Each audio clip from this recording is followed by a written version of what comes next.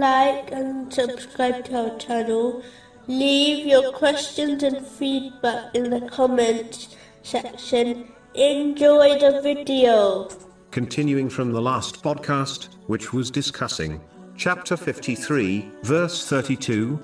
He was most knowing of you when he produced you from the earth, and when you were fetuses in the wombs of your mothers. So do not claim yourselves to be pure. He is most knowing of who fears him.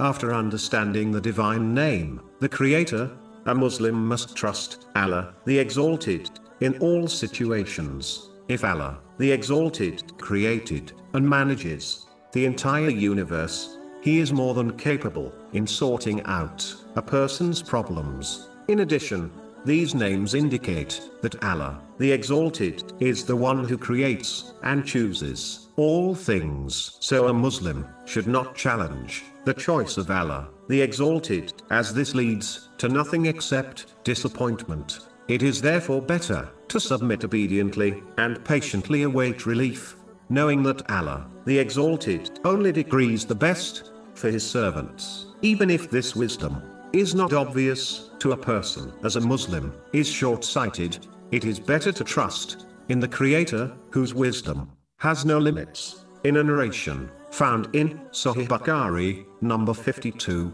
the Holy Prophet Muhammad, peace and blessings be upon him, advised that if the spiritual heart is sound, the whole body will become sound. But if the spiritual heart is corrupt, the whole body will become corrupt. First of all, this narration refutes the foolish belief where one claims to have a purified heart, even though their speech and actions are bad, as what is inside will eventually manifest outwardly. The purification of the heart is only possible when one eliminates evil characteristics from themselves and replaces them with good characteristics discussed in Islamic teachings. This is only possible when one learns and acts on Islamic teachings so that they can sincerely fulfill the commands of Allah, the Exalted, refrain from His prohibitions, and face destiny with patience, according to the traditions of the Holy Prophet Muhammad,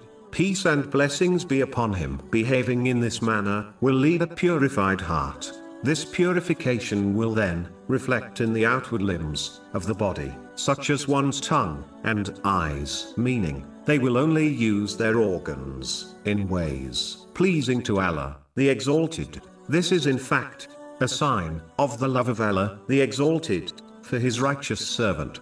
According to a narration found in Sahih Bukhari, number 6502, it is important to note that this purification will guide one through all worldly difficulties successfully, so that they achieve both worldly and religious success.